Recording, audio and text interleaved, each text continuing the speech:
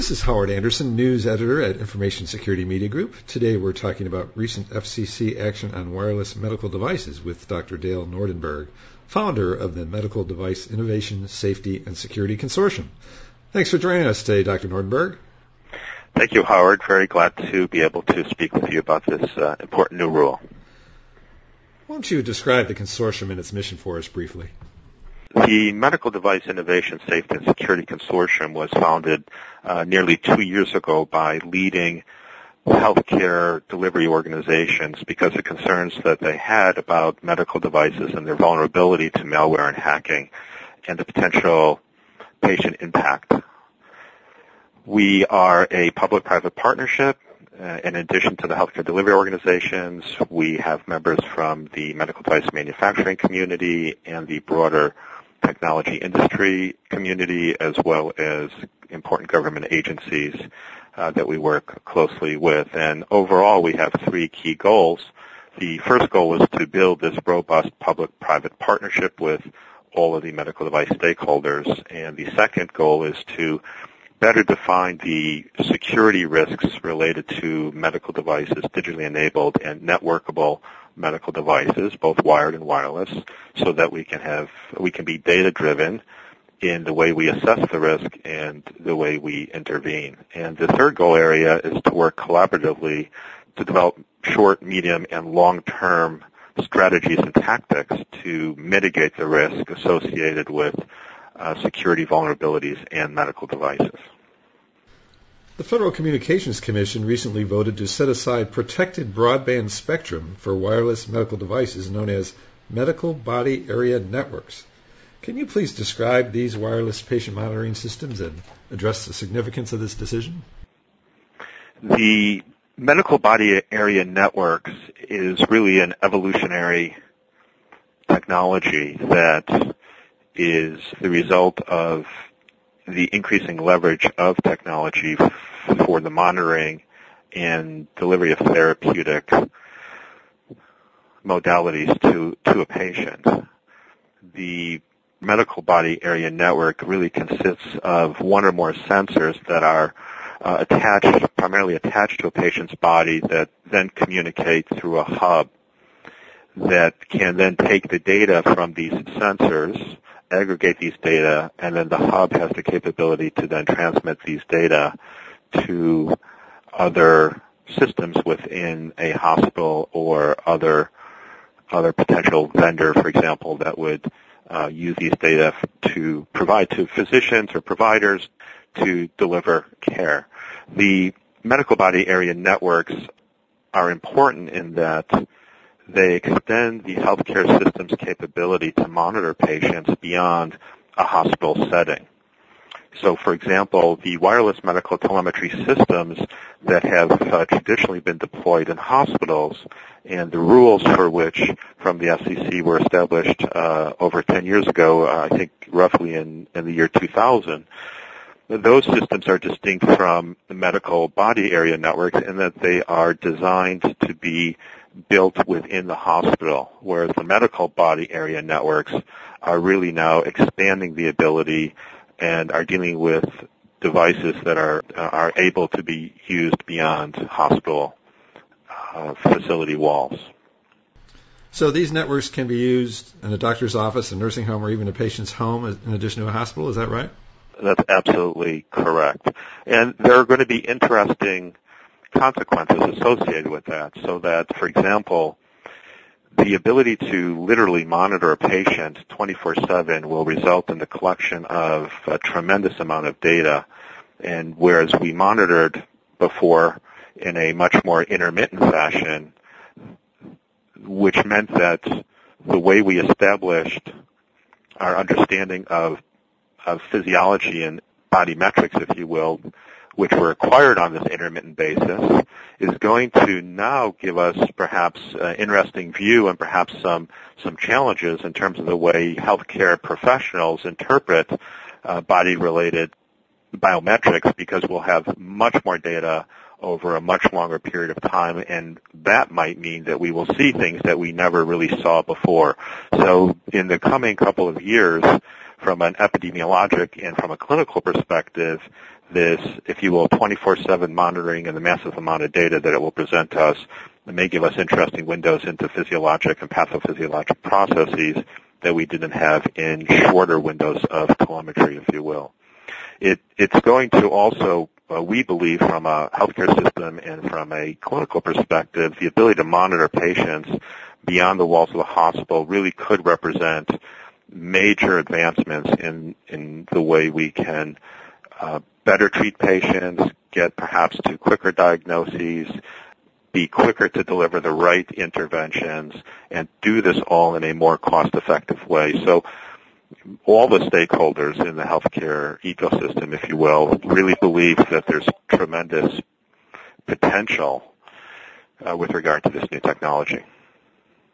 What security issues are raised by using these wireless monitors that you just described, the medical body area networks? And does the FCC's action to set aside spectrum for the devices have an impact on security, do you think? Well, from our current assessment, the deployment of body area networks, and specifically the allocation of dedicated spectrum, looks like a very positive action. Firstly, everybody recognizes that spectrum is a limited commodity. The ability to dedicate spectrum to the medical body area networks represents a mechanism that could provide optimal functioning for these devices, in that it allows the FCC and other industries and other partners to better coordinate and manage the spectrum so that it would minimize the opportunity for interference between devices. From what we're seeing right now and from our current assessment, we don't see that this dedication of spectrum represents any increased risk from a security perspective. What we see is that the same risks that people have been talking about would continue to persist. And what we're recommending is that we still need to work closely together to better understand the security risks for malware and for hacking that are currently associated with wireless devices. And when we talk about these risks, we're really talking about the entire information supply chain, and it in this case would involve not just the sensors and the way the sensors communicate with the hubs of the medical body area networks, but also then how the data would move from these hubs to the other data aggregating systems within a healthcare ecosystem. So as hospitals and clinics and nursing homes and others take advantage of the new spectrum dedicated to medical body area networks, what steps should they be taking to thwart malware threats and make sure hackers don't access this new medical body area networks devices? Taken holistically, we have to look at the entire ecosystem. So the way our consortium is approaching this is that we're developing a conceptual framework for security that really spans the whole life cycle of a medical device. And so what we mean by that is we need to not only look at what's happening within the organization, but also what's happening within the technology and the medical device manufacturing arena as well. Because our ability, if you will, to mitigate these vulnerabilities really rests on all of our shoulders, all the participants in this ecosystem. So if you're looking at the organization, if you're looking at the healthcare delivery organization, from that perspective, what they can do is, one, they can create organizational structures that really help the healthcare IT groups in the HDO, or the healthcare delivery organization, and the biomedical engineering groups, have those two communities be working very closely together so that when new devices are purchased or new medical device networks are implemented from a wireless perspective, from a body area network perspective, that these two groups, the biomedical engineering group and the IT group, are working really closely together. Because we see one of the major risks being that these two groups can often work in silos and therefore present IT and specifically security risks. The other is to help ensure that the HDO is really very effectively monitoring for malware in their environment, because any increase in malware in their environment would clearly increase the likelihood that a medical device or a body area network would be potentially impacted. and similarly looking at best practices for preventing hacking.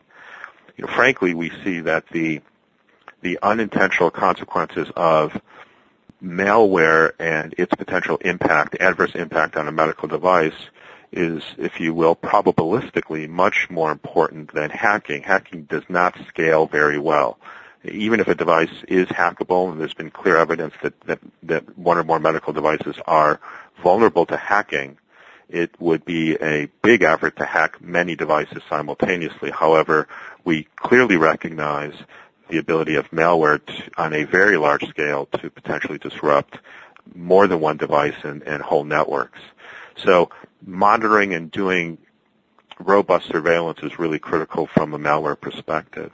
And then understanding the fact that malware innovation is so robust that the healthcare delivery organization needs to, if you will, be equally robust in its vigilance and its technologies that it deploys to monitor malware. From a consortium perspective, what we're trying to do is work across many different healthcare delivery organizations, if you will, to leverage the community to do this surveillance more effectively and to keep up innovation in surveillance and mitigation to try to keep pace with the innovation in the malware community. From the perspective of the manufacturer, what our consortium is working on is to really help manufacturers understand what the vulnerabilities are and what the challenges are for the implementation, not of a single device or a single type of a device, but the healthcare delivery organization, which is the patient care entity, has the challenge of actually managing security and safety across literally thousands or tens of thousands of devices and how they interoperate with each other. And this is a very different risk profile than a single device. And so what we're doing is we're leveraging our healthcare delivery organization leadership group to actually deliver a series of recommendations that will help manufacturers understand the challenges in the healthcare delivery organization and to hopefully give them a roadmap for developing security features that will make the healthcare delivery organization environment a much safer one.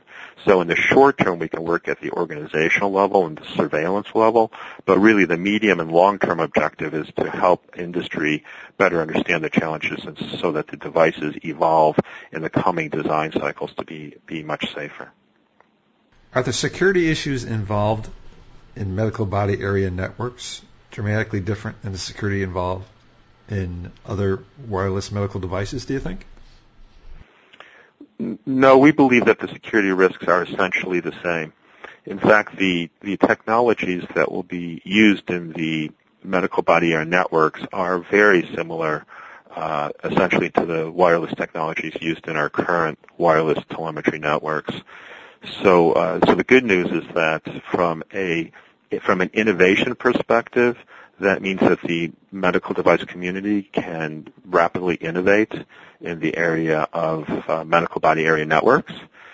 And also it means that we, for the most part, believe that we understand the security risks because we're familiar with them in the current wireless medical world. So briefly, no, we don't believe there's any increased risk, and in fact, we believe that we will be leveraging common technologies and we'll be able to address these security risks based on what we know already.